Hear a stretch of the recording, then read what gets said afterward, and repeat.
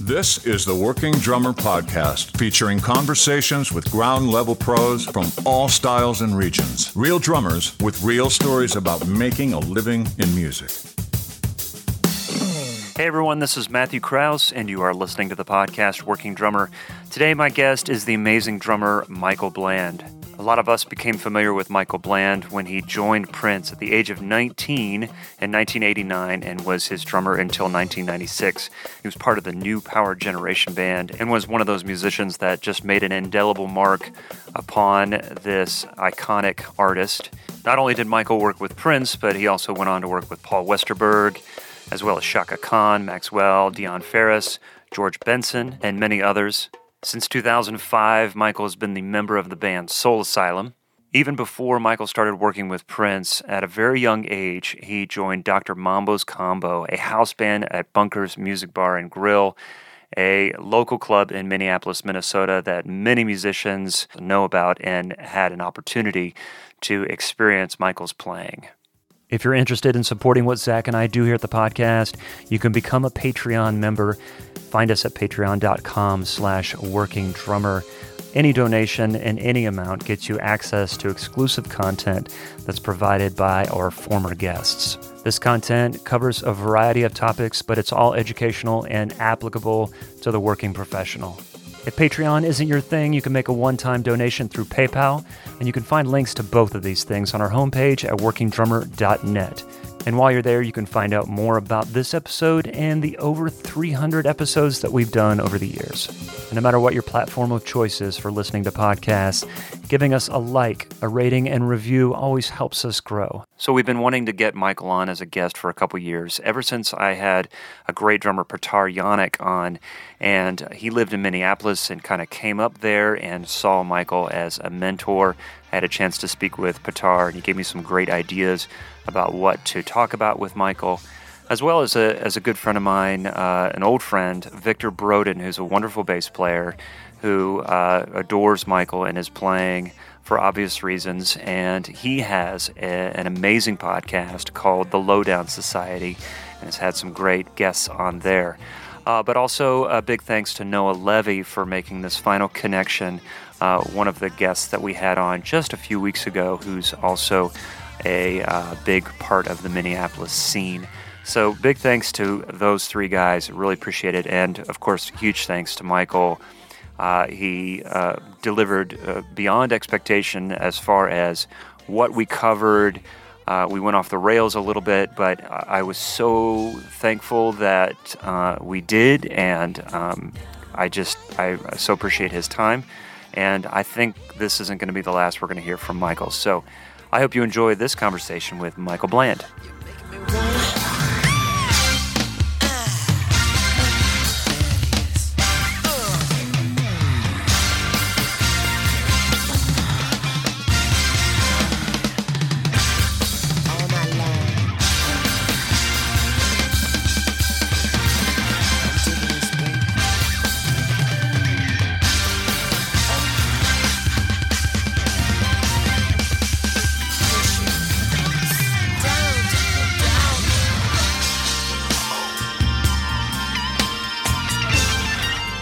My first real gig was working for Prince, so that's all day, all night, man. You know. I know. So I learned right away, like, get your rest. You know, this is right. It's fun, but it's not for fun. You know. Yeah.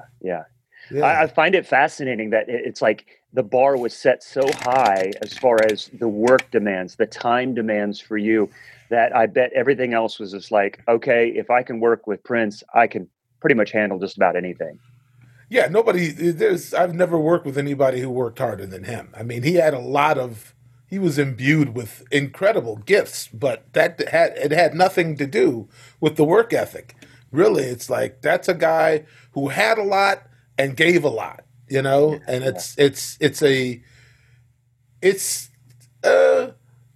don't want to say it's just like a Midwestern trait, but I've worked with musicians from different parts of the country and parts of the world. Mm-hmm. And there's a grind that goes on in Minneapolis that doesn't go on anywhere else that I've been. That's interesting. I'm from Columbus. I'm from Ohio. And you know how it is? Yeah, man. Yeah, and of course, there's a lot of transplants. Nashville, there's very few native Nashvillians, Right. except my kids. You know, they're like the only ones that I know that actually grew up here. But basically, everyone's transplant, and it's really interesting to kind of get a feel for everyone's style, their mode of thinking, their mode of work, their all these kinds of things, and just trying to adapt to that. But Minneapolis has kind of been on my radar recently, and I've been on the podcast radar. We've had lots of great drummers on from Minneapolis, and most recently Noah Levy, and Oh yeah. big thanks to him for making the connection between you and I. And so I want to say that as well. And I want to talk about Minneapolis, but I also kind of want to start off with something that I heard you talk about in a great Prince dedicated podcast. And you talked about if there was a place you were going to move like later in life, kind of the next stage of your career. And it might have been just in the moment, just at the time that you were on this podcast. You mentioned Nashville as a place. Mm-hmm. I'm still considering it. I'll probably I've been saying I'm going to make a pilgrimage down there, but I want to go when some of my friends are in town, so I can be, I can go where the action is, Yeah. So maybe in the fall I'll go down there and take a look. But it's I mean, I've played there within the last couple of years with Soul Asylum, and I realize it's a lot of it's felt like spring break down there, like, and it wasn't like spring break. It was just a regular Friday or Saturday night. It was like, oh boy, like Nashville has really changed. It's a much more. It feels to me like a much more metropolitan city. Like it's not everybody in Nashville says y'all no more. Right. It's and also there's a lot of different music happening there now that didn't used to. But part of my initiative was based on the fact that it's just country music and CCM. They're two of the only places where you really hear real drumming anymore if it's going to be on the radio. It's pop music is dominated by samples and programming. So I figured at least I could go out gracefully in a place where I where they may have some use of me. I mean, on an industrial level. I mean, I don't mean to simplify or come off. I'm not I'm not angling for. I'm not even sure what the word is exactly. I'm not trying to pose more simple than No. Consider myself. I'm just saying that's the reality of it. Well, sorry, go ahead. There's a lot of work in Nashville right now. There's a lot of people moving there also, but a good friend of mine moved there like right back. Like I joined Soul Asylum. And I did a one-off with the Dixie Chicks for the Katrina hurricane, and they tried to hire me to go on tour, but I had just joined Soul Asylum, and I'm like, I can't just, gig jump like that. A lot of cats can do it. I can't do that. Once I give my word, that's what I'm going to do. Yeah. And so I recommended a friend of mine named Fred Eltringham.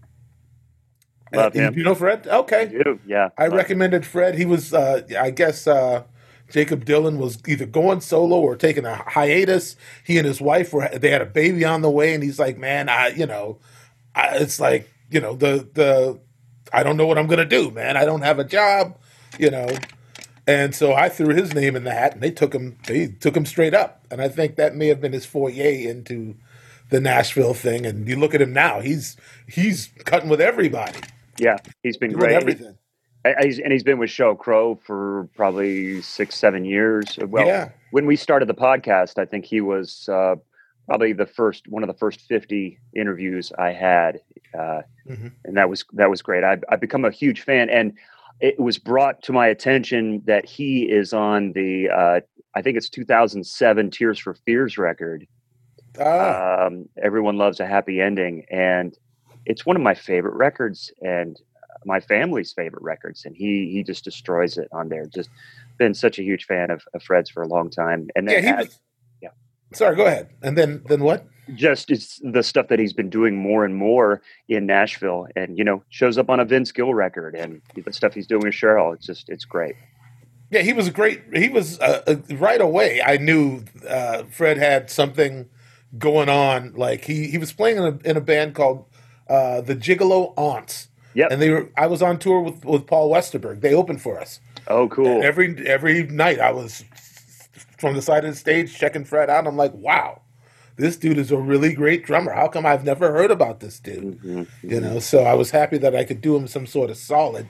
That's a amazing. bit later on, when they came calling. Yeah. It's been interesting because my wife and I moved here I moved here like in 2000, and we got married and brought her down from Columbus. We both grew up in Columbus, and it was a very metropolitan type vibe that we had. And she was unsure about coming down to the Southeast. And she's like, I give this 2 years and then I'm out, and we've been here for, over 20 years. And she works in the nonprofit world and deals with many people in the community.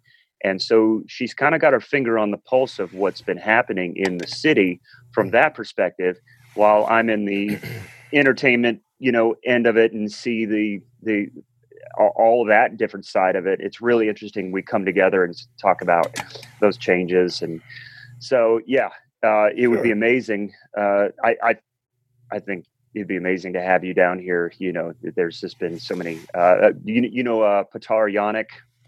Yeah, Petar he's practically my son, man. That goofy dude. He came on a scholarship to a music school in Minnesota. Mm-hmm. And a colleague of mine sent him down to this place where I play every Monday night called Bunker's Music Bar and Grill.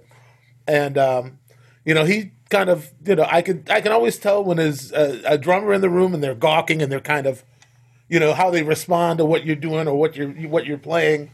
Yeah. And so I already had an eyeball on him, and he was just this young kid from Serbia, just got to town, and I I didn't want to encourage him because I didn't know if he had any talent.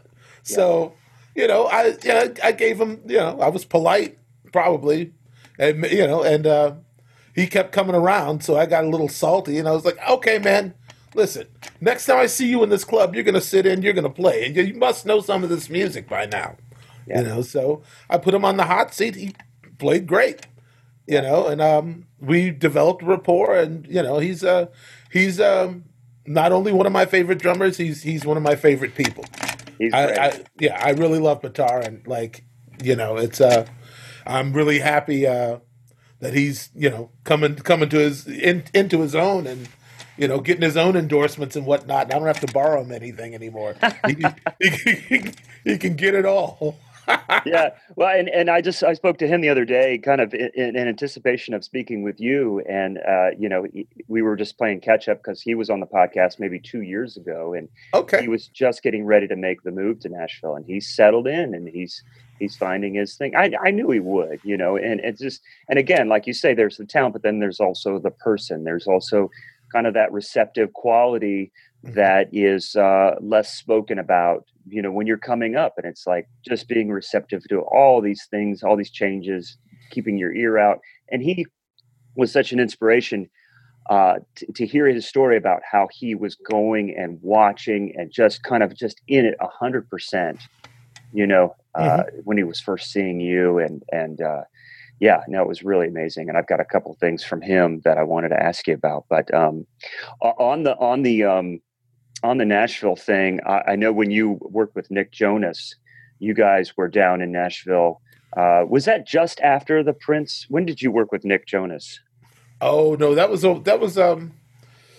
we recorded the album, the Nick Jonas and the Administration album, mm-hmm. in, I want to say, spring of 2009 at Blackbird. Yeah, in Nashville. Yeah, and the tour happened like in December or into January probably. We were doing TV things and whatnot on the way up to it, and then toured for maybe a little more than a month, and that was really it. That was it was an expensive machine to keep together. we had a great time. But all good things. Right. Prior to that, through a friend of mine named John Fields, who's a record producer from Boston or Medford, I think, originally, but moved to Minneapolis like in 1990 or so, maybe slightly before. He and I worked on a lot of records in Minnesota, and then he started getting more calls to do work out in LA, and he fly me out for sessions and whatnot. We've just been great friends and worked on a lot of records together over the years. And he kind of was the one who greased the gears. He produced the Jonas Brothers' first record for Hollywood Records, and so he had strong rapport with the entire roster, really. We cut on Demi Lovato. We did something for Miley Cyrus, I think. Yeah, we did. So it's, I got a little taste of that world for a little while, and it eclipsed, or the summit of it was Nick Jonas and the administration, and that was a lot of fun. They treated us like pure gold. I would do anything they asked me to do from this point forward if they were to, because that's just how good the treatment was. That's how much respect they gave us, and how much of a great time we all had. So that's amazing. That's so great to hear. Yeah. So the owner of Blackbird is John McBride. Yeah. Did you get a chance to meet him, or? Yeah, he took us in here's the the original compressors from Abbey Road. He took us through the whole collection and whatnot. He had all the Beatles gear, and it was I mean, I'm not that much of a gearhead, but I mean, it's like, whoa, dude. I mean, who in this business is not going to be impressed by the fact that this dude's got the actual components flown over, Yeah. So yeah. Yeah. It's such an amazing studio, and over the last 20 years how much it's grown and different things like that. I had a chance I was working with a band, being their touring drummer, and they hired Steve Ferroni to come in and play on a record at Blackbird. And so I was the drum tech and hung out there for some time. And it was really funny to see Martina McBride. Oh, sure. Come in and drop the kids off because, she needed to go run errands. And so, walking in, what's going on? How much more Nashville can you get? Well, we were driving into the lot, and Brad Paisley was just kind of walking slow, talking to a friend. But Paul David Hager, the engineer on the session, was kind of he's from Boston, so he could get a little, hey man, I think he might have honked, or he kind of the dude turns around, it's Brad Paisley going, oh hey, oh sorry man,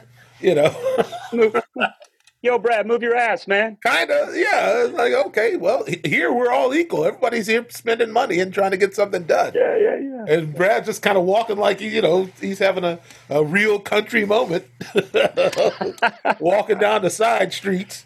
Oh, man, that's so great.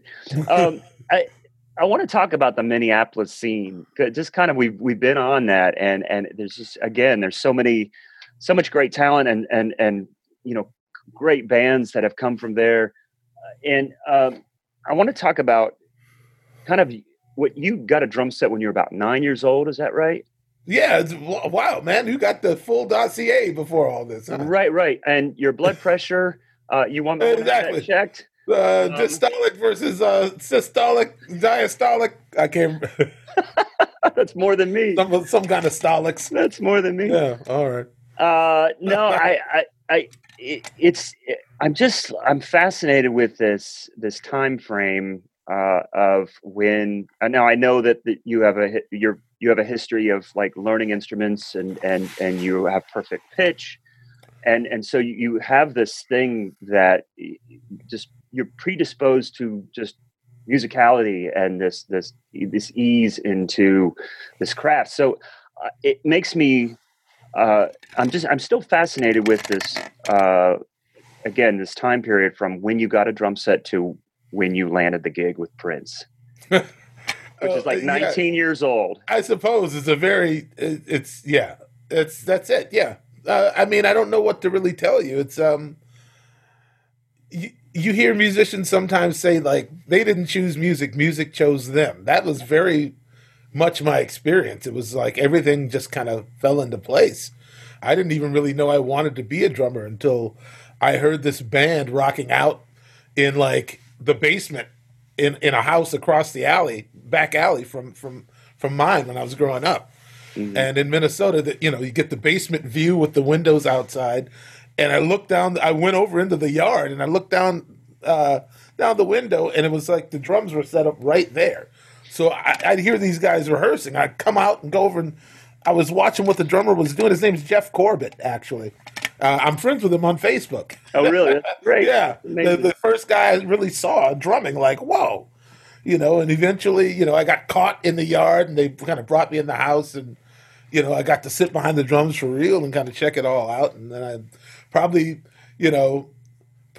a couple of days of bashing the garbage cans, the garbage can lids and whatnot.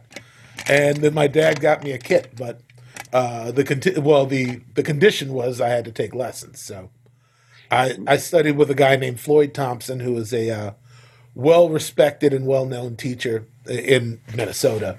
I and Gordy Knutson, who plays with Steve Miller, we both studied with Floyd. And Floyd is still alive and well. And I haven't seen him in some time, but I really want to because, none of us are getting any younger, really. Yeah, I mean, because 10 years right now at this point in our life is a blip, and so you think of that time.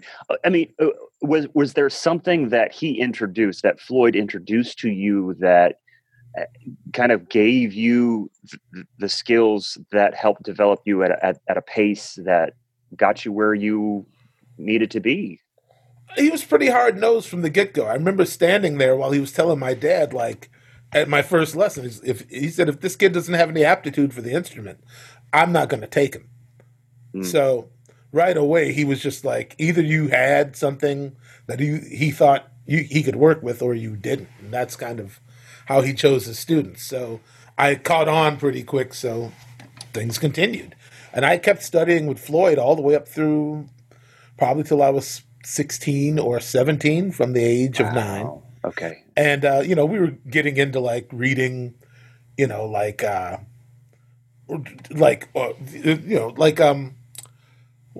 do I put it? Like music for like marimba or like concert instruments. Yeah. Chimes and timpani, and we were starting to do all that. But by that time I was gigging so much, I really didn't have time to study. So he kind of said, well, when you get your, your schedule together, we'll continue. And that kind of never happened. I, started playing with the combo when I was 17. And by the time I was 19, I was in Prince's band. So. Yeah. I mean, there's a lot in between that I could bore you with, but I mean, that's really it. My dad got me a kit, and I it was just kind of a knowing. It was just sort of like, this is what you're supposed to do. All right. So I just kind of, I don't know. It's like I feel bad for people who don't know what they're doing here because everything was so clear for me. One thing I found fascinating with your story was just this coming up of, and I think I'm from a similar generation, is you just work hard. If you want something, you just do it. And I'm not going to give you a participation award for everything that you do along the way. And I wonder if that prepared you for doing something, working with Prince, and just being in it 100% and following that. I'm quite certain that it had an effect. It shaped my psyche and my attitude towards the world, and I guess what I wanted to do in it. Mm-hmm. Definitely. I mean, whatever it was going to be, I learned very early, from my dad telling me, there's no substitute for hard work. Wherever you go, two things: you're going to have to answer to someone, and you're going to have to. Anybody can get something. Keeping something is a different headspace entirely. Right. And I thought about that, a lot when I first joined Prince's band. It's like, well, how hard is it going to get? Because we went through the honeymoon phase where it's just like I would hang out with him in the studio, like there was no, until the real work began to put together a show to go on tour. That was when you really got a sense for like the intensity level and how much time you really had to put in. But I mean, he didn't really sleep that much, so I'd get called in for a recording session, 2 o'clock in the morning. A lot, or we'd be there. There'd be late night parties. George Clinton will be hanging around. Mavis Staples, somebody coming into town who was, played in town recently. Like Lenny Kravitz would come and hang out. Terrence Trent D'Arby. Terrence Trent D'Arby. You're right. Before he changed his name, actually. And so it's there's a lot. There was a lot going on all the time, but I would say to prepare for the Nude Tour in 1990, we probably rehearsed. Wow, I want to say probably rehearsal went on from sometime in March until June, like March, April, May. Yeah, almost the same amount of time to put the show together as the tour was. So, my goodness. Yeah, I mean, it's all going on in Prince's facility in Paisley Park. The stage you're going to be playing on is the one you're rehearsing on. So he did have that home court advantage of being able to do everything in his own place and then take the show out on the road. And when you do that, that means everything is happening right now. And so, there were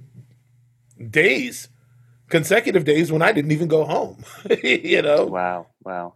I assume he had places for you guys to stay there. Well, I mean, you could always grab a cat nap in the Studio A lounge or you could find somewhere. But I mean, it wasn't like, you go to Paisley Park, you're there to work. You're not there to nap. No beds. No beds. It's all right.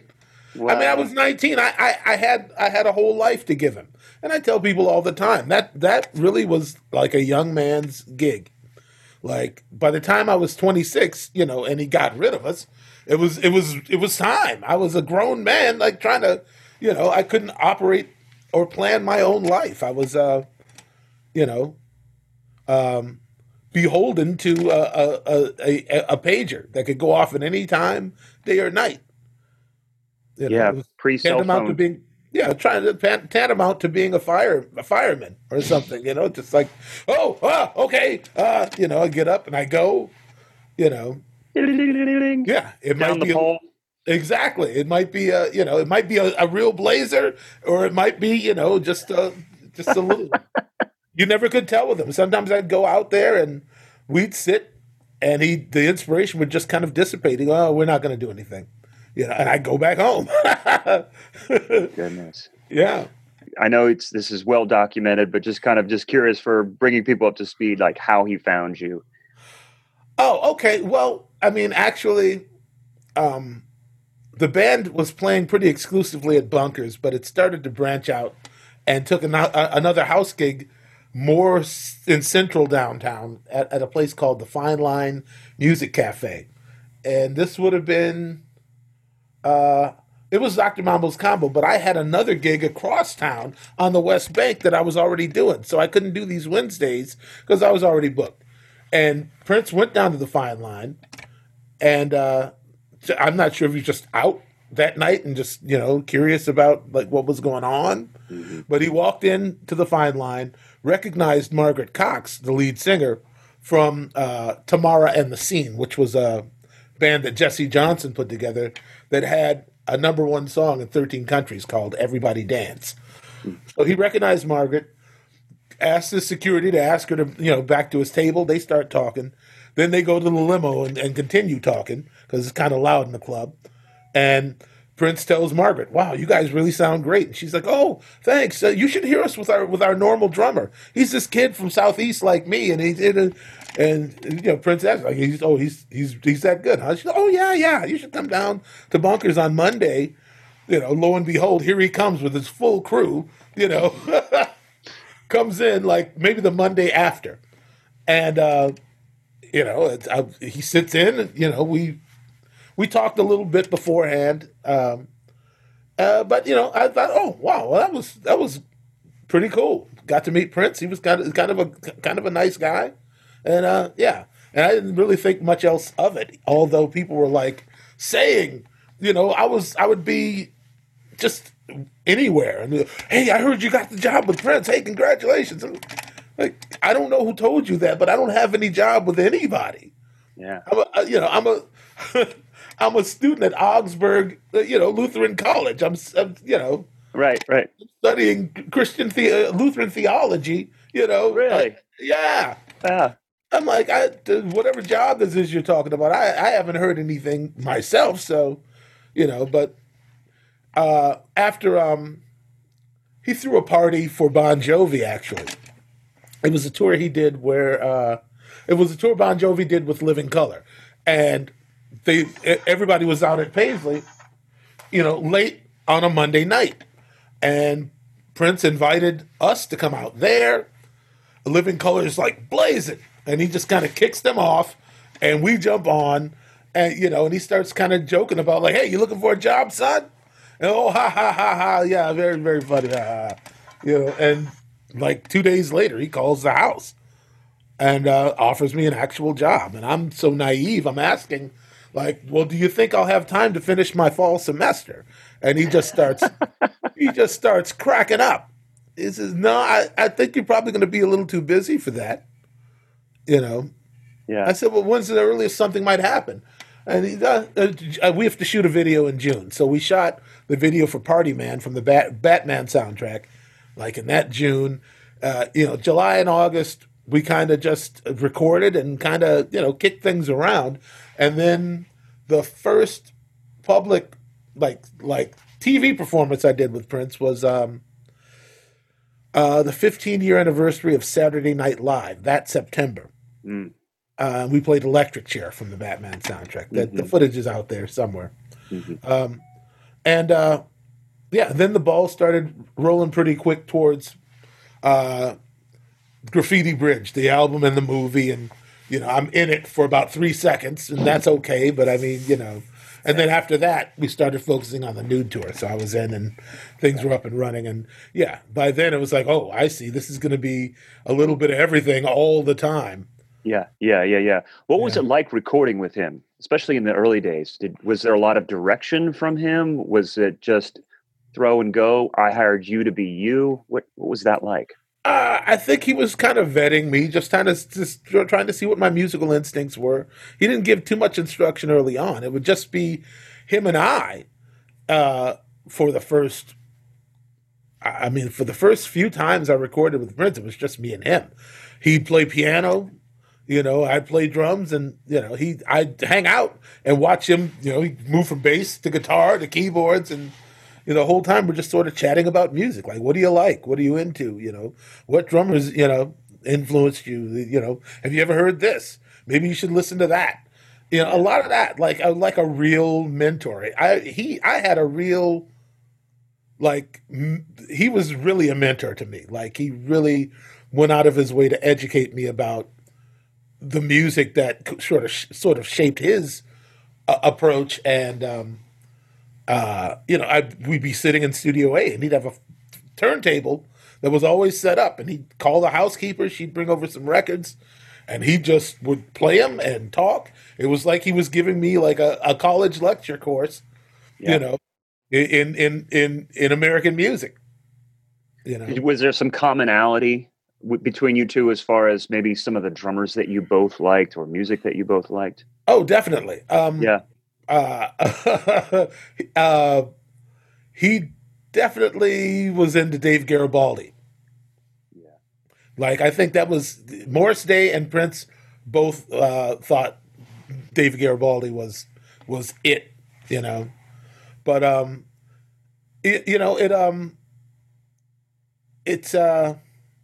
he listened to everything though. We talked about the Pretenders one day for about 10 minutes, just the different records and what songs he liked, and the influence it had on his musical consciousness. His early manager would hip him to a lot of like new wave, like Gary Newman and Pere Ubu, Gang of Four, like Wow. Some real radical music. Prince, had a very open mind. And as a black person in Minnesota, you got to have an open mind because nothing is catering to your blackness. It's all, it's all whatever whatever the radio happens to be playing. We had one R&B station and they had such low wattage you couldn't get a clear signal if you drove into the parking lot to try to listen. It's KMOJ. God bless KMOJ. 89.9. Yeah, they're still around and they're still serving the community. But I really think at some point Prince, had it been to his advantage in some way economically and not maybe just not a liability, but, I think that he really wanted his own radio station. He probably should have bought KMOJ and increased the wattage and made it more than it was at the time. They got there. I mean, it's still community supported, but I always had hoped that Prince would just buy KMOJ and just increase the wattage and just keep black music alive in Minnesota. It's but much like Sonny and Andre and Prince, I grew up on more or less FM album rock because KQ92 runs everything from here to at least Hudson, Wisconsin. Yeah. So so a lot of Stones, Zeppelin, Bowie, AC/DC, all of that. Boston. That's what I had growing up. Like if I was listening to the radio, my sisters were into like Motown and Sly Stone and Stevie Wonder, Jackson 5. Before I could even read, they would do a comparison test. They'd hold up you remember the old Motown 45s? They were like purple or like dark blue with silver, and they had a star where Detroit was at. It's part of those. They had one of my sisters had Superstition, and then she had I Want You Back, and I was probably 3 years old, and they're going, "Do you want to listen to this one or this one?" And one of them I chose more often than the other one. I don't remember which one it was, but they said it was almost like you knew what you were reading, and I wasn't quite, but I did start reading pretty early. Okay. But I didn't. I don't know how I knew, but I think 9 times out of 10 it was "I Want You Back." Yeah. Well. But, yeah. So I mean, anyway, it's just there was a lot of different music. My dad listened to Al Green, Ramsey Lewis, Shirley Scott, James Cleveland, Lou Rawls, all of that. Mm-hmm. So I had a pretty. There was a smorgasbord going on. Yeah. And man, I hear it. I hear it in your playing. I hear all these influences. And for people that maybe the entry point to Michael Bland is Prince, to see you play with, Paul Westerberg or Soul Asylum, they're like, oh, I get it. I hear this. I hear, it's you're just to be able to still be you, but bring something that works really well in those situations. Yeah, I know rock music more than I know a lot of music. Later on, as I matured or, got, taken down certain pathways, I really, my palate really widened. And Prince had a lot to do with that also. I would, one of my favorite things to do was to go in the studio. If I knew he had been working in there, I'd go in the studio and check the CD player to see what he had been listening to. It could have been anything. I mean, one time I think I saw The Rite of Spring in there. Another time I think I saw a Weather Report record. He had a real vast sort of, he just loved music. And we had that in common. We talked about Dolly Parton for 10 or 15 minutes one time, just standing in the hallway. Prince loved Dolly Parton, thought she was just everything. Yeah. Well, people are still talking about her, and more so. Well, yeah, she's still days. Everything. Exactly. Yeah. Yeah. Jeez, man, what an amazing person, and especially in these times, it's what a glorious person to have around. Well, she's true to her heart. You know what I mean? That's the thing, is that you can tell when somebody is operating from a pure place of compassion. I mean, Dolly, doesn't need to do another thing in her life to be, one of the most beloved, most successful, artists in the history, of music. She doesn't have to do anything, but she's still sticking up for people who need somebody to stick up for them. She's still an advocate. She's, Yeah, yeah. for sure, for sure. Was there something that Prince would express to you about what he liked about your playing, or something that you brought to the table? I didn't really know how he felt about my playing until Miko and Levi kind of mentioned something at rehearsal for the new. They're like, man, he said, I think Levi was the one who said, man, Prince really respects your drumming, man. I said, why do you say that? And this is not meant to be, backwards or taken any kind of weird way. But they said that when Sheila was in the band, he would, he'd give me the sticks and get back there and start, I don't know why, but they had just a different kind of relationship. But those guys interpreted it as like, he didn't really want to sit behind my instrument. Like it was, I don't know, like he had some sort of thing. Yeah. They said it was, they thought of it as being respectful. But, I'm just like, well, what? I'm only playing what he wants to hear. Why would he, but he had he could possess a kind of reverential, fear, not of people, but for the craft, for the art, And I heard not Terry Lewis, but Jimmy Jam say, because in the New Power generation, Prince's mentor growing up was Sonny Thompson. And Sonny was supposed to have been in the Revolution. He was supposed to be in the band much earlier, but,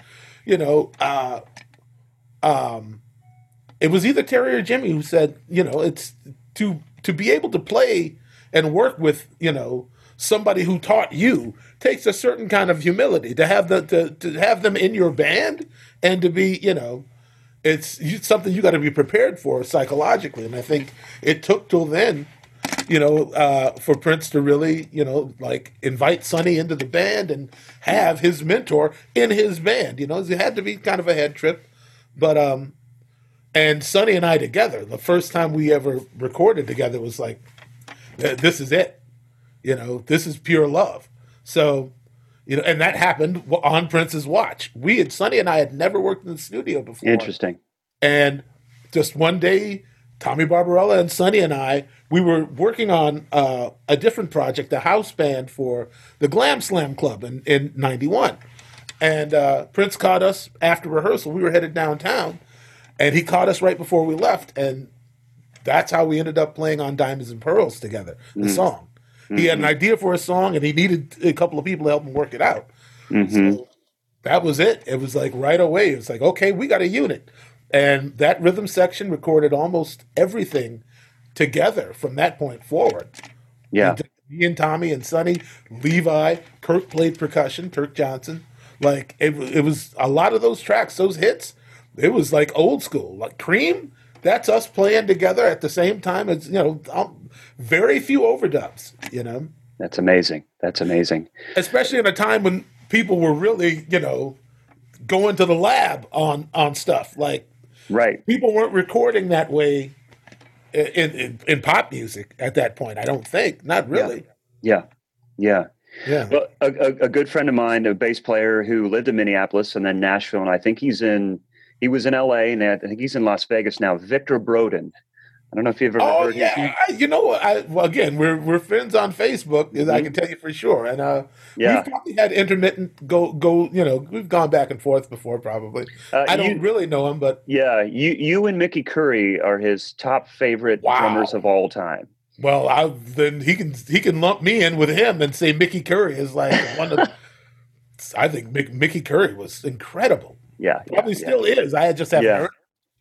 Super sweetheart too. So Victor's been running a podcast called The Lowdown Society for a few years now, and he had Sonny T on. Yeah. But he, I said, hey man, I'm going to be talking to Michael, and he goes, please ask him. There's a couple different things. He goes, please ask him about the drum fill in Diamonds and Pearl. And it's about the 2 minute 44 mark right around the bridge area. And I'd love to just could you break that down a little bit, or how that came about, or was there anything to talk about? Not a whole lot. I was telling Calvin Rogers that it was just 2 takes.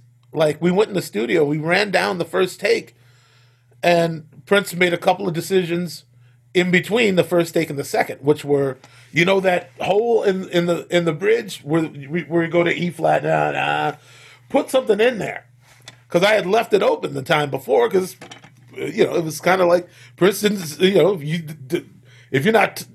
if I didn't ask you to do nothing, don't do nothing, kind of, Yeah. So I wasn't going to take that kind of license. So I left it open. He was saying, okay, well, put something in there. We're going to do this one more time. Put something in there. And then, change the kick drum pattern here. And I think we took out, we made one bar 3/4, after that whole bridge and everything, going back into the last verse. I took a beat out. So we did that. We got the other thing. And then Prince was like, well, then just, put something in that spot. So the whole take, I'm like, what am I going to do? What does he mean? He didn't give me, any instruction or any sort of space to work from. Just play something. Put your hands down and, do something you're going to want to hear, years later and go, I did that, So that's kind of what happened. I just sort of, I had been playing around with this figure that I this sort of, it's not really it's a flamma something, flamma triplet, flamma, and it's kind of a displacement, not an exercise, but it's imagine wow, I don't know if I can even really. It was 6 couplets, but groupings of 4. Yes, it's 1 2 3 4, 1 2 3 4, 1 2 3 4. But it's but over 6, over 6. Yes. Okay. Well, you've got it. There it is. That's exactly it. It's both left, right, kick. Except you just, instead of waiting for the next, quarter note to come around, you just keep going. It's powerful, man. It is so powerful. It's so good. I really don't know why that's what came out of me, but that was what I had to say at the moment, and it changed my life. Well, while we're in this little bit of drum geekdom, can we talk about the SHH track? Yeah, you can. We can talk. Sure. That intro and then the midsection. I mean, God, good Lord, dude. How did that happen? Was that another just throw your hands out and see what happens? No, that was a little more of an idea Prince was trying to get across. It was more of a, we talked a little more about that. And the original version of Shh was on a record Prince produced some songs by a singer named Tevin Campbell. Tevin had been in the Graffiti Bridge movie and had a song called Round and Round. He had been discovered by Quincy Jones. He was on Back on the Block. It's this young kid. And so Prince was trying to, kind of usher him into his teenage years, with the shush break it down. And, it was a little explicit for a kid his age. But, anyway, we were rehearsing this song because we had a big party coming up for the NBA at Paisley Park. We were hosting. And Tevin was going to be there, Salt and Pepper. Bunch of people showed up, a lot of athletes. They were having some big game. The Timberwolves were having some big game in Minneapolis that weekend. And that was 3 days of almost no sleep, 3 or 4 days. Just rehearsing and camera blocking and, it was crazy. Anyway, we worked up this arrangement for Tevin, but Tevin wanted to do Can We Talk, which was a big hit off of his record. And so Prince was like, well, I'm going to do it. And if I'm gonna do it, then I want to let's get some. He kind of just kind of showed me kind of like we're gonna play the hits and you're gonna fill up everything in between, right? Mm-hmm. So it took me a minute to kind of figure out all that, and the actually the first time we played it was like there's footage of it of I think it's called like The Beautiful Experience. It's like the DVD that had come out, and the first time we play it is in that it's documented in that special. Mm-hmm.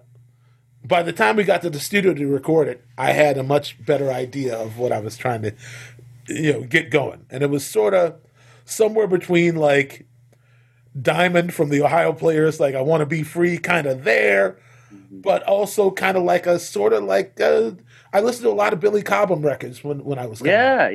So there's some of both of that, like a little there's some Gut Bucket, but there's also nothing too sophisticated, but I tried to keep it I try to keep most of the things that I play at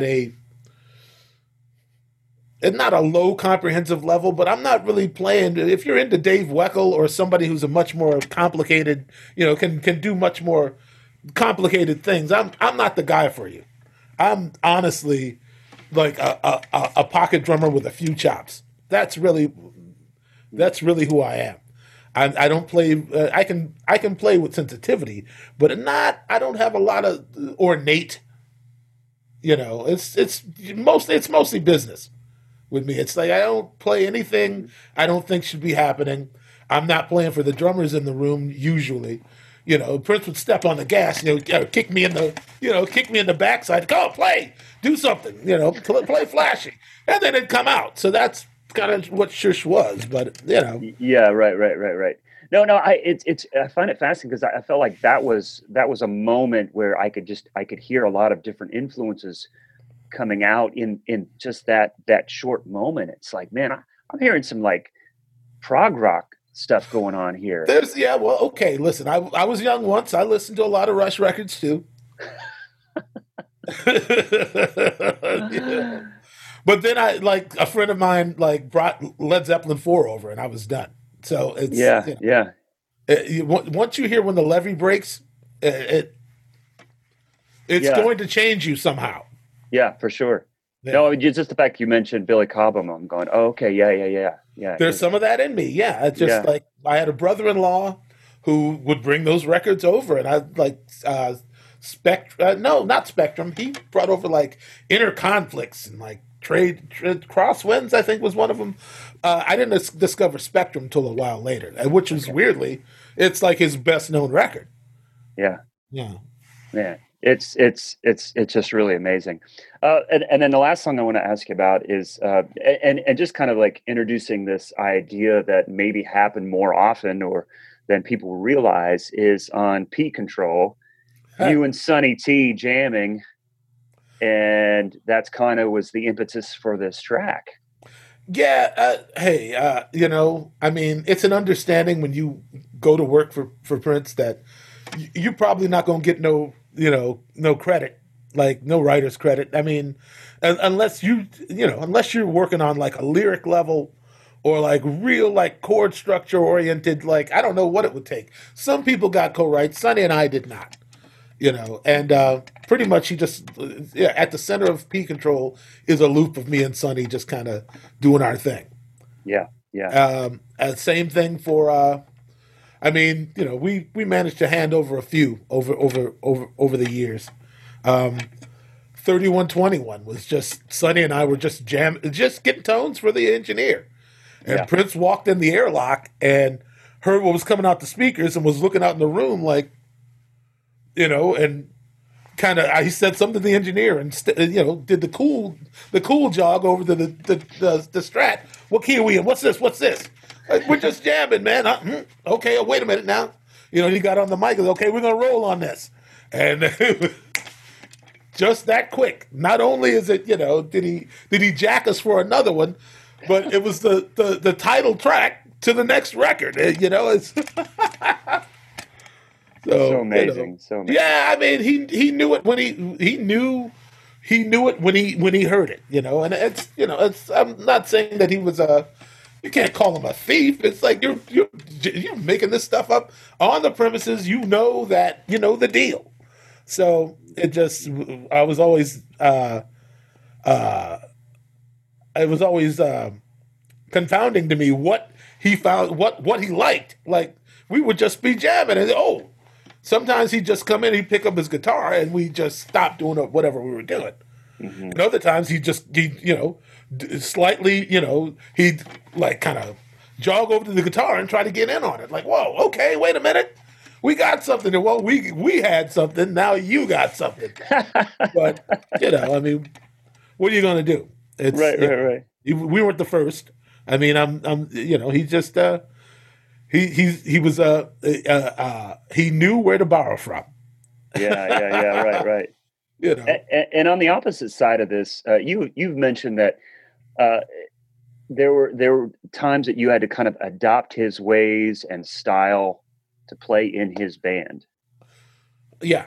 Mm-hmm. And could you expand upon that? Well, maybe. I mean, sure. I mean, it's just like he had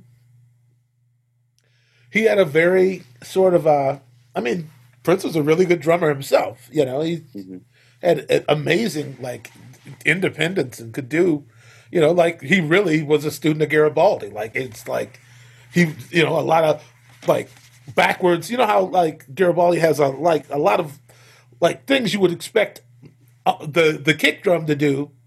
Like he would reverse the roles of the, you know what I mean? Like Oakland Stroke. It's like things advance and crossover, and it's like you normally would play that on the kick, but instead you're playing it on the snare, and the kick drum's doing this, and then the hi-hat is following it by a 16th note, and you know what I mean? It's like it's a displacement, but everything is moving forward. Yeah. Almost in different directions. It's like there's a linear thing going on. Yeah, for sure. Yeah, I haven't really had a chance to really talk to Dave. Like I want to talk to him about like just his headspace. He's the nicest guy you ever want to meet or speak to. I was doing a podcast with a friend of mine called Music Politics, and we would talk about music, we talk about politics, we talk about whatever we wanted to, and we decided to have a birthday podcast for David Garibaldi, and Dennis Chambers joined us, Sheila E. joined us, like a bunch of cats, Mike Clark. Cool. Yeah, it was incredible. But I haven't really had enough one-on-one time with Dave to really get into his headspace. He's very articulate. He can explain to you everything he's doing and where it came from, so on and so forth. I just haven't really had that moment with him yet. But well, we have yet to have him on as well. Gosh, how cool would it be like to rope you in and co-host that? Hey, listen, like that. You name the time and the date, man. Yeah. I mean, I'm just talking out my ass right now, but I'm just. It's okay. Or you could do it by yourself. I mean, I'm just letting you know if you want to do it, I'm down. But if you want to do it, that would be amazing. That would be amazing. That's cool too. I've been such a fan of my crush on Matt Chamberlain led me to David Garibaldi. Sure. Later in life, not later in life, but throughout my upbringing, and then just discovering Tower Power, and then just being a consummate student of some of those grooves. They're printed on the wall in my practice room. Like I'll work on this stuff for the rest of my life. Along with 50 Ways to Leave Your Lover, and all these other things that just need to be the litmus test for where I'm at. I've been trying to play the intro to Squib Cakes correctly for the last 20 years, 25 probably. I'm going to add shh to my practice routine. All right. Hey, Music Politics. Patar mentioned this podcast. Is it still around? Is it accessible? Are you doing it? What's the story with that? No, there's old episodes on YouTube, and I think some of it can be found on Facebook. But I mean, it was born out of a place of frustration and confusion. I got off the road with Soul Asylum in 2020 due to COVID. Like it happened, and the rest of the tour dates just went away, or got rescheduled for later dates. We were out like from the beginning of February until mid-March, and then our last show was at the Terragram Ballroom in L.A., and I heard the bar manager talking to the employees, talking about how the capacity was about to go down to half, and that this virus is spreading, and so on and so forth, and we didn't really know because we had been on the bus, with iffy internet and iffy, like satellite TV. Like we didn't really know what was going on. And so when we turned around and came back to Minneapolis, I got in the van. My wife picked me up, and she just starts telling me, well, first off, you're going to be quarantined for 12 days. And, we're going to need this and that and the other thing. And it was just, I was like, what happened? Yeah. And so it took, it's like it was months in the house, just like, wow. Mm-hmm. It's like, people are wiping down their groceries and whatnot and trying to, the whole thing's insane. You're scared to go anywhere. Yeah, yeah. So, sort of anxiety coupled with the killing of George Floyd sort of brought on, like I need to do something with all this energy. I need to make sense of all this. Yeah. And so we looked at it as an opportunity not only to vent our rage, but also to maybe highlight, not specifically, but it turned out to be mostly people of color, mostly women, who were involved in the judicial system, who were involved in science. We talked to a woman in Bermuda. She was working on studying the coronavirus for the government. We talked to judges, we talked to lawyers, right. We talked to people who are specialists in environmental racism, people who had we really covered the gamut. Shared a lot of information, made a lot of other people upset, and that's pretty much good trouble. What Music Politics was about. Yeah, exactly. It really was about the good trouble. Mm-hmm. And just discussing a lot of things that a lot of people were afraid to, or just polarizing subjects. I mean, it's the Minneapolis Police Department. It was nothing new when they killed George Floyd. Again, through the miracle of technology, had there not been camera footage, who knows what they tried to call that thing in as a medical incident. They tried to say, in the middle of apprehending a suspect, there was a medical incident. They tried to say that's what happened. And until the footage showed up, it would have gone down in the books like that. Yeah.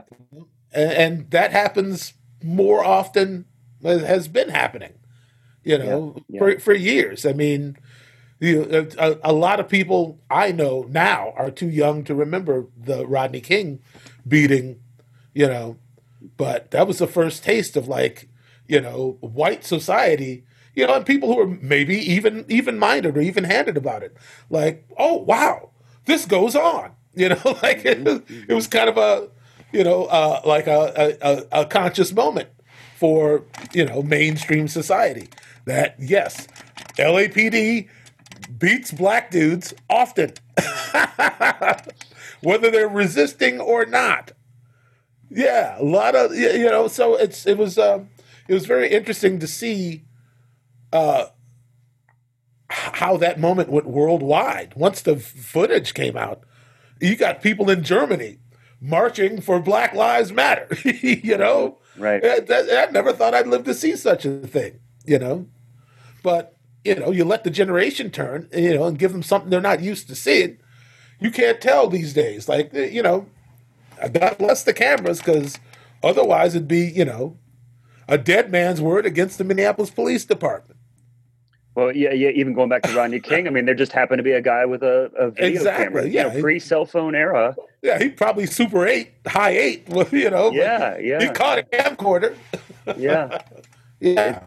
Yeah, yeah, it's really fascinating. No, I produce a podcast that's about music and drumming, but a lot of what I listen to is steeped in politics and other types of this.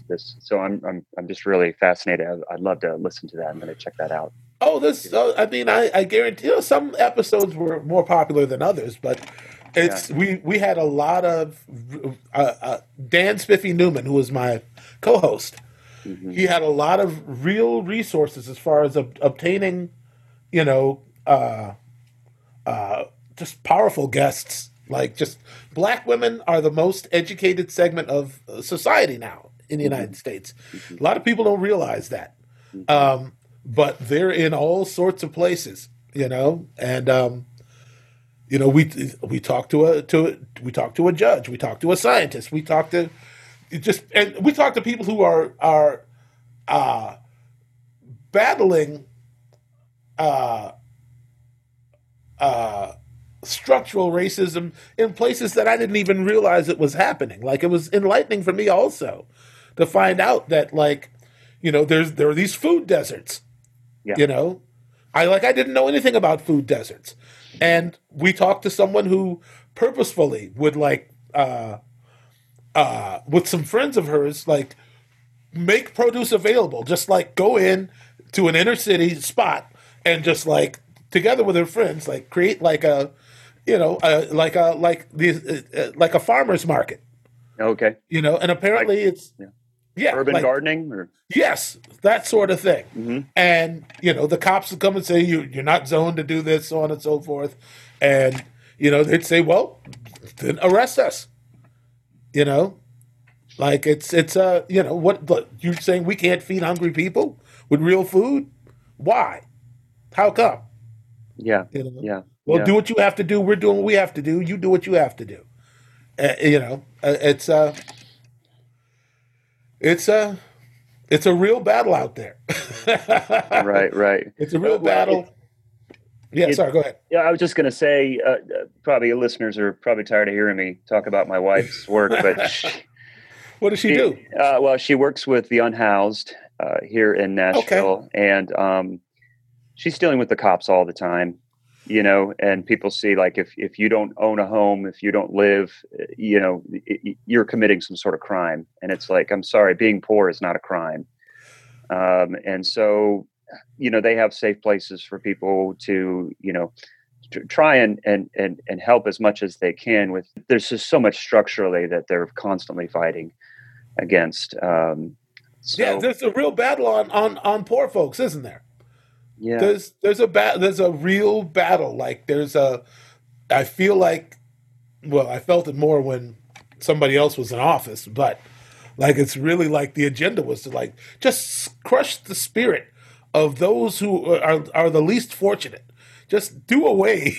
Yeah. Like, it really felt like the aggression was, like, the cruelty was the point. You know what I mean? Mm-hmm. And it's while the police officers were on trial while Derek Chauvin was on trial for George Floyd's murder, another black man got murdered. Yeah.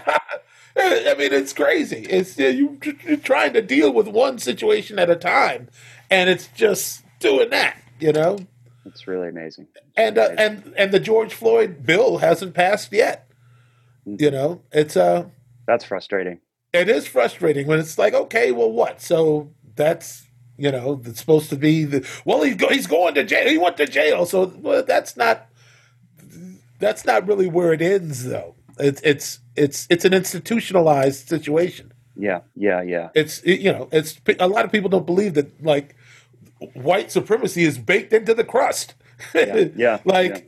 Everyone is a victim of white supremacy. I mean, white people are also.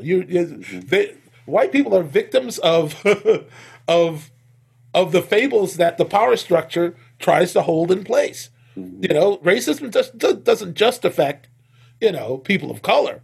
It's like, if you could heal, what white society needs is to heal and to come to grips with the fact that all this rhetoric about somebody's better than somebody else, that's not true.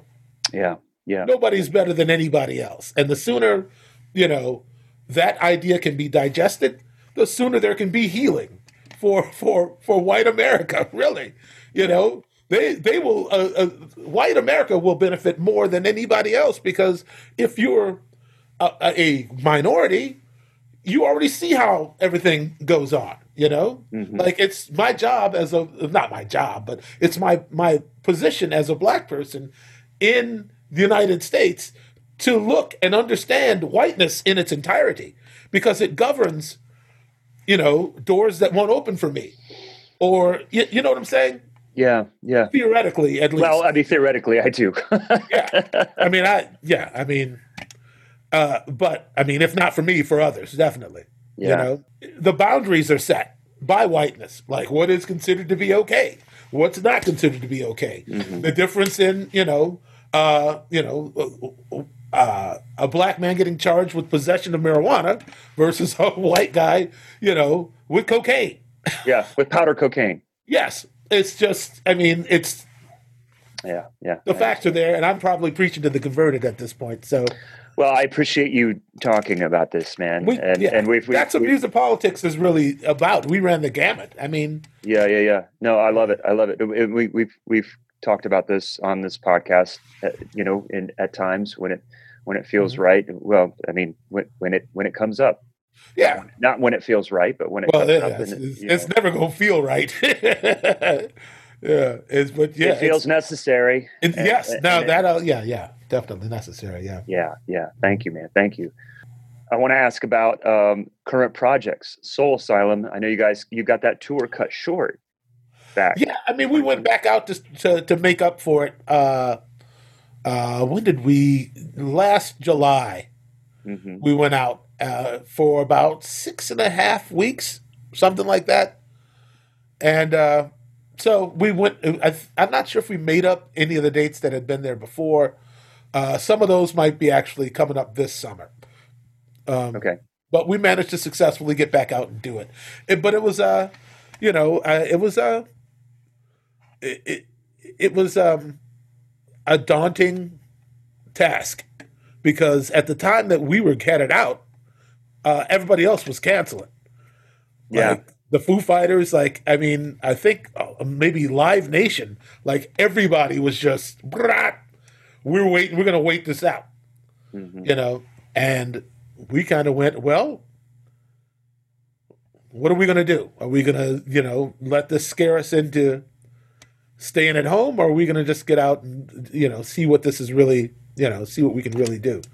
Yeah. So we opted to go out, and I'm happy we did, but it was, in retrospect, a little reckless, and we ran into some situations along the way that, like club owners who didn't want to either, mandate masks or, tests, or so the best our tour manager, Janine Anderson, could do was control the dynamic backstage and on stage. Okay. So we just stayed, scarce, mm-hmm. and sort of separate from the audience at that point. And it still didn't stop people from coming on stage and, oh, hey, man. And, you get people start drinking and start getting flashbacks to how they used to party in the 90s and whatnot. They can't be controlled.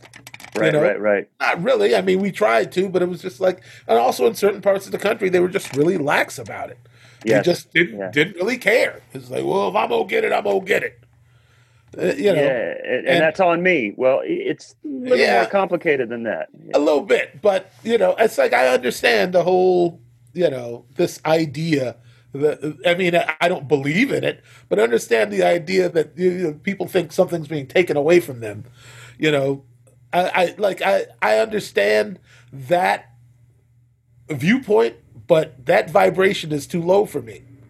If you're not, the best thing, in my opinion, you can do in this life is to give the very top of your service, no matter what you're doing, no matter where you're at, and to consider others is, really one of those things that has been trampled by this concept of rugged individualism, that kind of governs, a lot of the society's sentiment. It's this sort of thing that, I think this is an extension of that. Yes, the American zeitgeist, Right, exactly. The whole I don't have to, and you don't get to tell me, and it's like, you can't yell. I can say what I want, wherever I want, and I want to. It pretty much culminated on the January 6th run, the run for the Capitol. It's like, all right, well, they're not just saying it; they really believe it. So. I wonder, though. Some people, I think, they get so caught up in this narrative that I don't even know if people know what they believe. They're like, I say this, I do this, I do that, but I don't really know why it is at their core.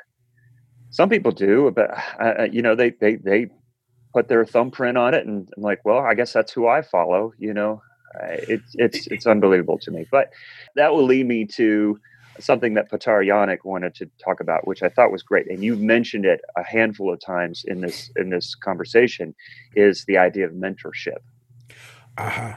And you talked about being a mentor to him. You talked about Prince being a mentor to you, and for Petar, you were a mentor. Can you talk about just kind of the importance of that? Something that, and the development as a drummer, as a human being. How important that can be. Well, wow. I mean, it only has value if the mentoree is listening to what you're telling them. You know what I mean? It's like you have to, and this is not just musical. It's like if it's an acknowledged sort of relationship, and it just kind of turned out to be that way with Petar and I. He understood where I was coming from. I could distill my thoughts about drumming and, why do this instead of that to him in a way that he could get. I didn't always have that kind of success when I tried to nurture and bring other drummers, young drummers up. Like they kind of they kind of have a different viewpoint about like the industrial uses of the instrument. How much is too much? Like, well, who are you playing for? What are you trying to say with your instrument? Like, I know where my place is in the music, and it's to set it up for better things to happen. Yeah, I'm never ever playing for any drummers in the room. They're not going to pay me. There's only one drummer per gig, so. Yeah. What other drummers think about what I do is none of my business. I don't really care.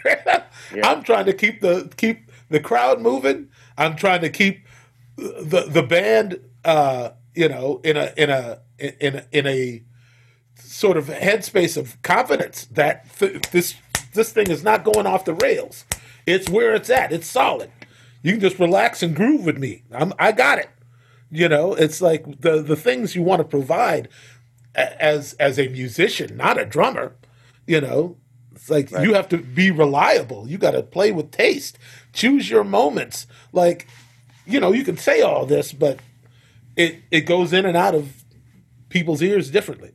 Yeah, that's true.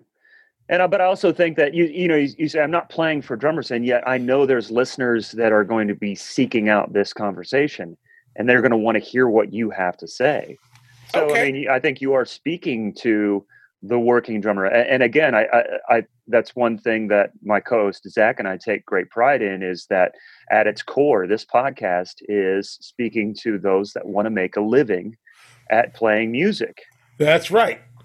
I think there's a video of me out somewhere where I was like, you want to know how to make money in this business? Do this. And I'm just going, bat, for like a good 40 seconds or whatever. Right. It's like, this is really how if you want to have a career in this business as a musician and not as a drummer. I don't do clinics.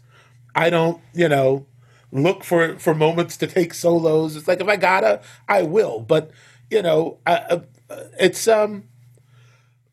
you know, and I get it. You know, young lions want to roar. They want to, you know, they want to do their thing. But I'm just like, that might impress your friends, but you know, the MD in your band wants you to play solid.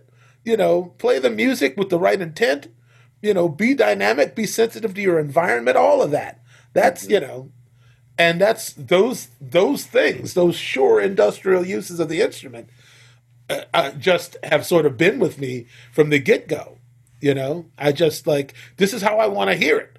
I want to hear it solid. You know, I might play something every once in a while, you know, step out just a little bit, let you know I'm there, mark off the next section. But, you know, I'm not, you got to be generous. You can't be greedy. That's the trust. There's a lot going on that you need to make room for. Yeah, you know? Yeah, what I find fascinating, you talk about solid, the first thing that comes to mind is your snare tone. Is the sound of your snare drum, man. I'm trying to see if I can find it in my notes where I wrote this down. I stumbled upon something that you played on the Sons of Almighty. Oh, whoa, okay. And I found it, and I was like, I wonder if this is what I'm thinking it is. And I started playing. I just played a couple tracks on it. As soon as I heard that snare drum, I'm like, oh, that's Michael. Yeah, this is the one. This is what I'm thinking of. And then one of the lyrics you mentioned, Sonny T, and all that, you know, it's like, oh, right, okay, this is it. This is what this is, you know, before I'm seeing the credits. And it's that sound, man. It's that, and it not only is it just because it's who you are, it's your approach, it's your tone behind the kit that is unique to you. It's also the placement of that backbeat. It's all those things that create this environment that I'm hearing and going, well, yeah, if I was Prince, I'd want that. If I was in this band, if I was Nick Jonas, if I was these guys, if, you know, Chaka Khan, I want to hear this. Well, Chaka was so mad with me when I left. I'd been working for her about a year, and that was really kind of my dream gig. But a lot of the, just like the peripheral aspects of doing the gig, it was just like a lot of it was just a little more than I wanted to deal with at the time. But the music was incredible. Her band was incredible. They were great to me. But I had the opportunity to go on tour with Maxwell, and that was it was gonna be like straight 40 shows. You know, like being on tour. Like Chaka was a lot of weekends and maybe a week here and there. But I couldn't turn it down. I had to take it. I needed to make that money. Yeah. You know, and I'm sure she, you know, she said whatever she said. I tried to steer clear of her for a long time. And after that tour, I think Sonny Emery had taken over for me on Chaka's gig. And he got double booked and needed to be in Tokyo to play with somebody. I think it might have been Earth, Wind and Fire. And so the musical director, Melvin Davis, called and said, hey, would you, would you be willing to cover a couple dates Chaka's got coming up? She's playing Chicago and somewhere else. And I said, I thought Chaka hated me. No, man, CK is cool, man. She's all right. I'm like, I don't know. I've seen Chaka. You really tell somebody what's on her mind. Yeah. And you don't really want that. No. I hear it in the lyrics, man. Chaka. Believe it. She's the truth. I mean, you know, she's a human like everybody else, but man, every night the hair is just standing up on my neck. Like she just brought it, man. And that music, I came up knowing that music. Like the first thing I did was, okay, well, Steve Ferroni played a 24. I'm playing a 24 on this gig. I'm doing this. I'm doing that. I already knew that music. It was already in my bloodstream, and it showed as soon as I sat down. She knew, and she was looking at me and doing that Chaka dance where booty does that. And she first rehearsal, she's like, "Are you watching my booty?" I said, "Yes, Chaka, I'm watching your booty." Because that's where the time was at. That's where the groove was at, man. Oh my God! I loved working for her. I just couldn't afford to stay at that point. And you know, sound check came at the gig in Chicago, and I was like, any minute she's going to come out here and start cussing me out. And she didn't show up at sound check. So I was like, oh, all right. Well, now, if I could just get through the gig, Yeah. But on her way to the microphone, she starts yelling at me. We're playing Once You Get Started. She walks past the drum riser. She gets close enough for me to hear what she's saying finally. She's saying, "You gonna stay? Are you gonna stay this time? You gonna stay with me?" And walks right to the mic. Like, oh man, But she was cool, and I've seen her off and on over the years, and she's always just the nicest person to me. That's amazing. I love Shaka. She's such a fan. Yeah. Hey, wanted me to ask you about getting the Madonna gig. Oh wow, that was a very short, crazy ride. Okay, I don't know about this. Oh well, okay, I'll give you the gist of it as quick as I can. I was going through a dry spell. Nothing was happening, and I was broke, man. And Michael Bearden, I don't know what made him reach out to contact me. Hey, man, we had met somewhere probably. Madonna's getting ready to go out. We have an auditions for drummers. In 2 weeks. Can you come out? We're gonna be at SIR in New York. Yeah, man. Yeah, okay. So I had to, scrounge around and get enough money to buy a plane ticket. And, I booked a hotel, and it's like, I was really the paper was so thin, and I get all the way, to New York to look like LaGuardia. And I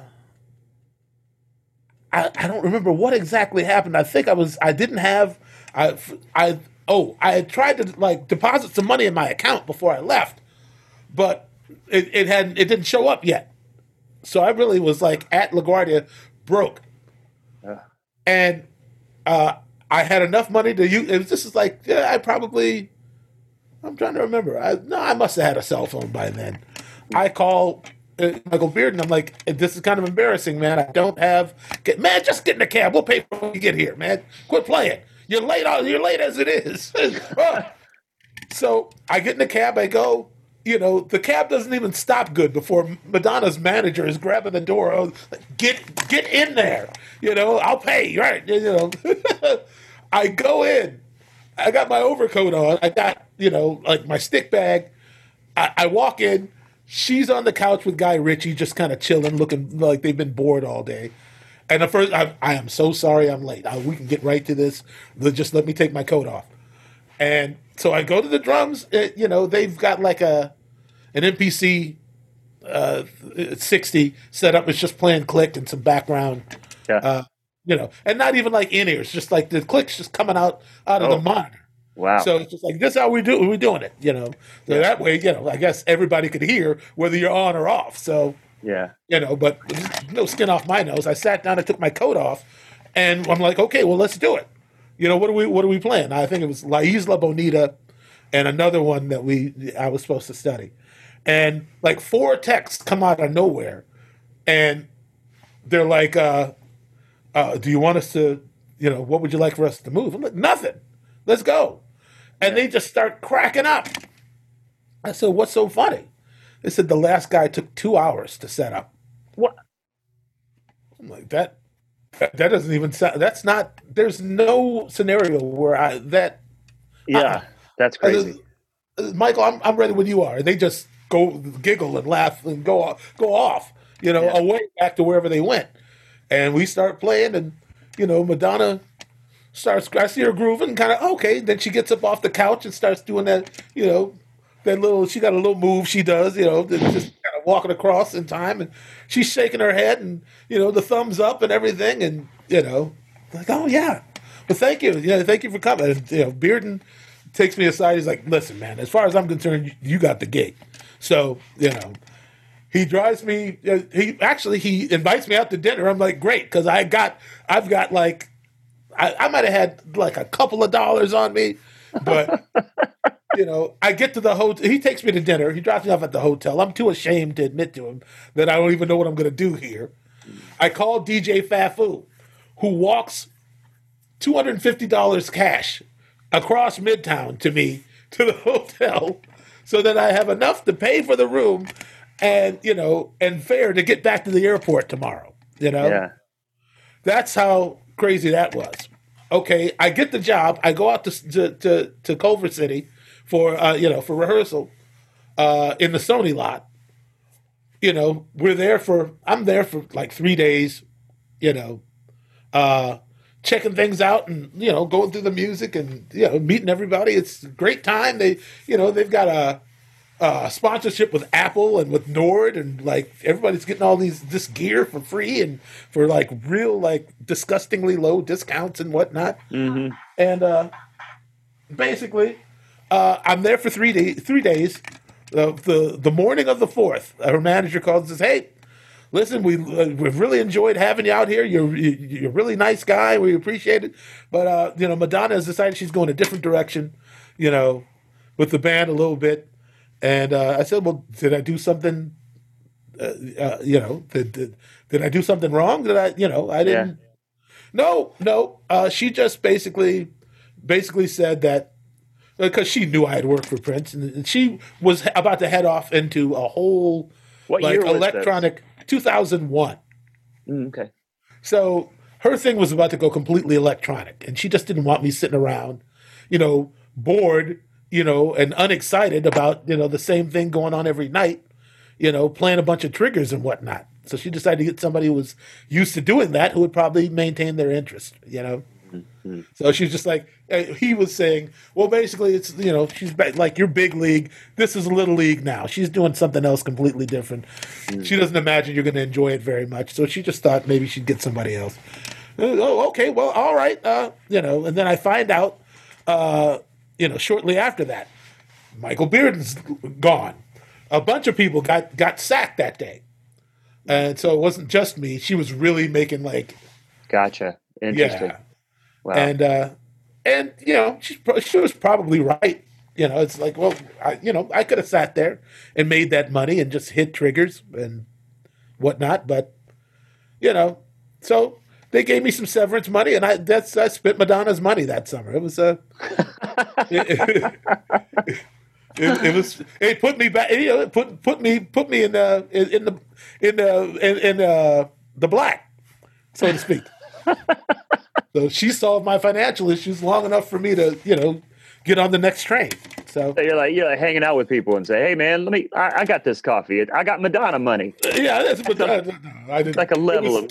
It was nothing to brag about, to be honest. It's like I'd never been fired from a gig my whole life, and then to have to. I knew there was a reason. Like on the inside, I hadn't told too many people about the job.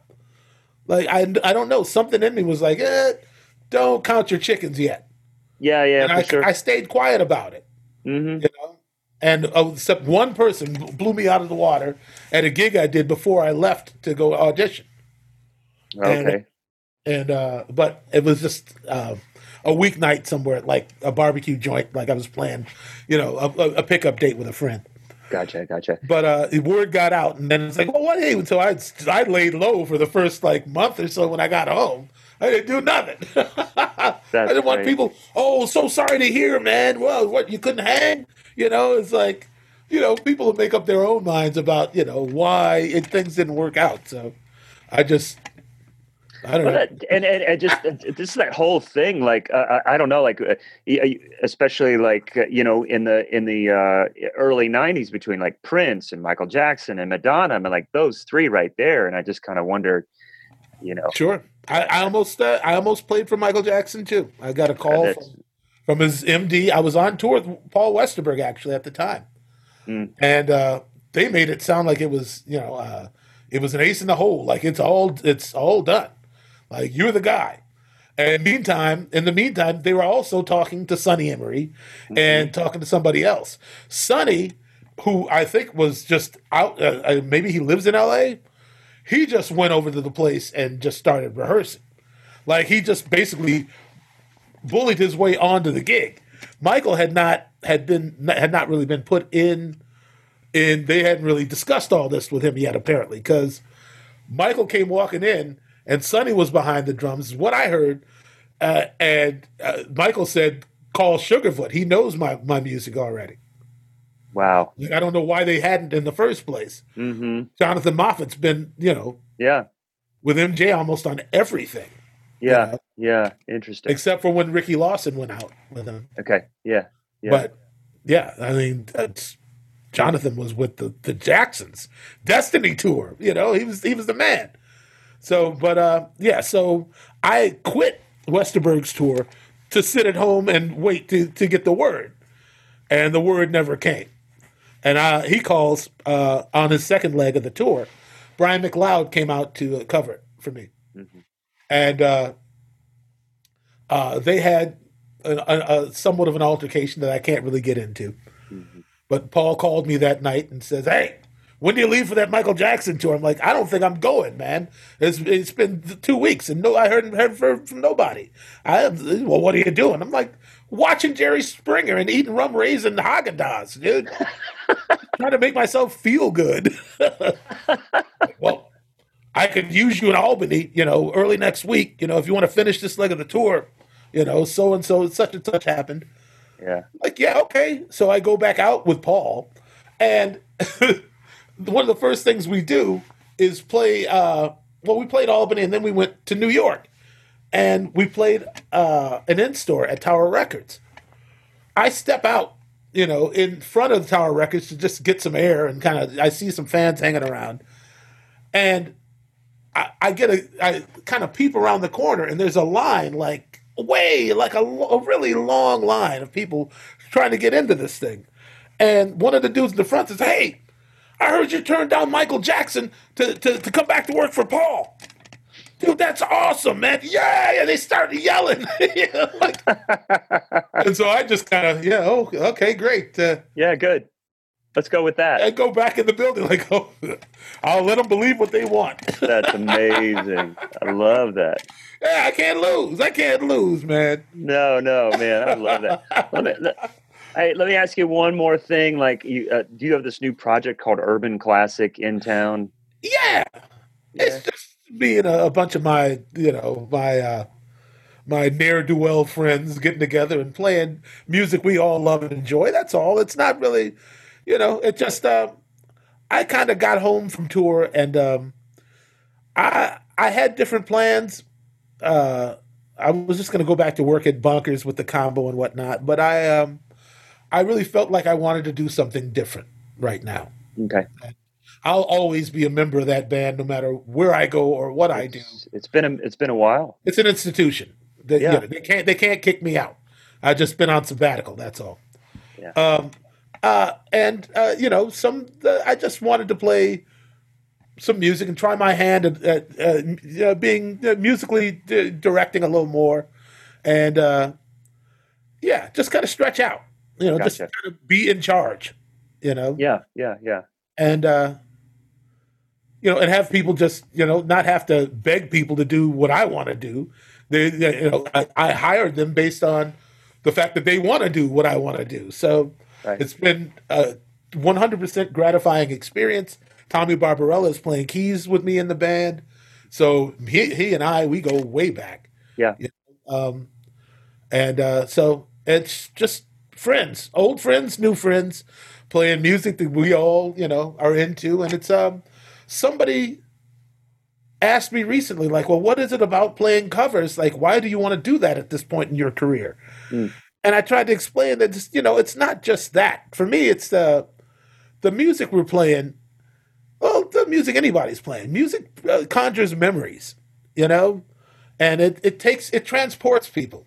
It transports us too. It's almost like method acting. You're playing this music and you're processing it from your viewpoint or your perspective or your artistic, whatever is within you. Your connection with the music is changing it some, but it's completely in respect too. The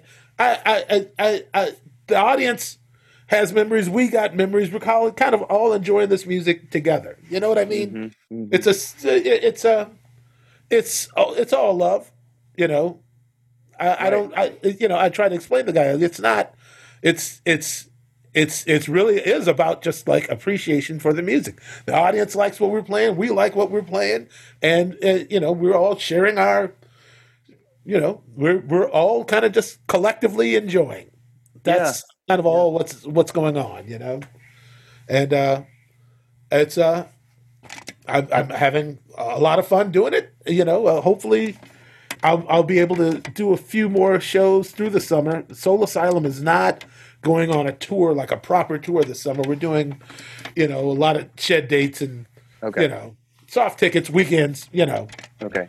Because, we've done, the last couple times we've been out, like, it's really been like us and Local H from Chicago. Like, just kind of bare knuckling it and just kind of, fighting the good fight. And it's like, no, let's take it easy on ourselves this summer. Mm-hmm. So, we'll be out, but we won't be going for weeks and weeks. Yeah, that's amazing.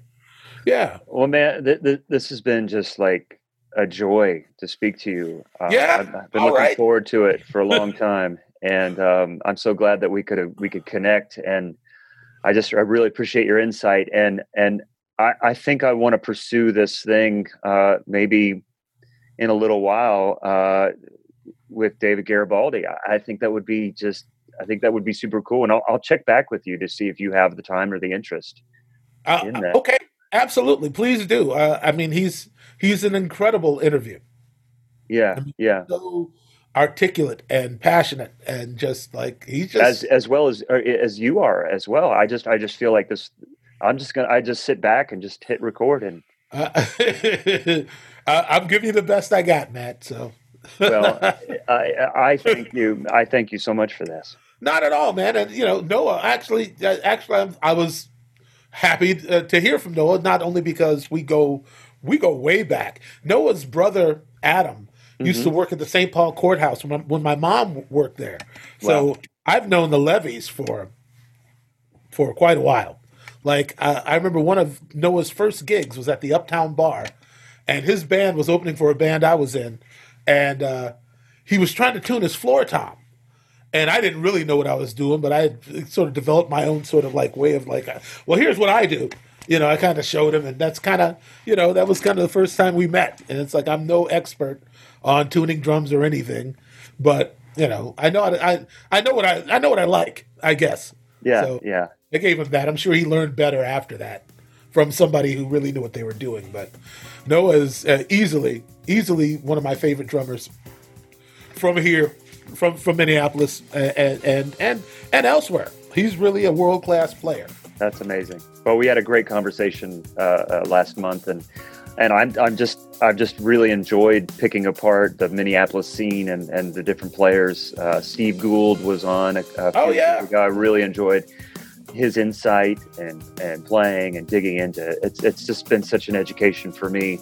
Well, Michael, thank you so much, man. I'm going to cut you loose. Happy birthday again. Thanks. I almost forgot. Yeah. Do you have plans? Are you going to do anything? Oh, other than probably a big steak for dinner and, probably dinner in bed watching some, what was I just watching? Oh, Euphoria. I think I finished it, though. Euphoria. Something, so anything my wife is game for, I'm game for, but it'll be her and I. Love it. Whatever it be.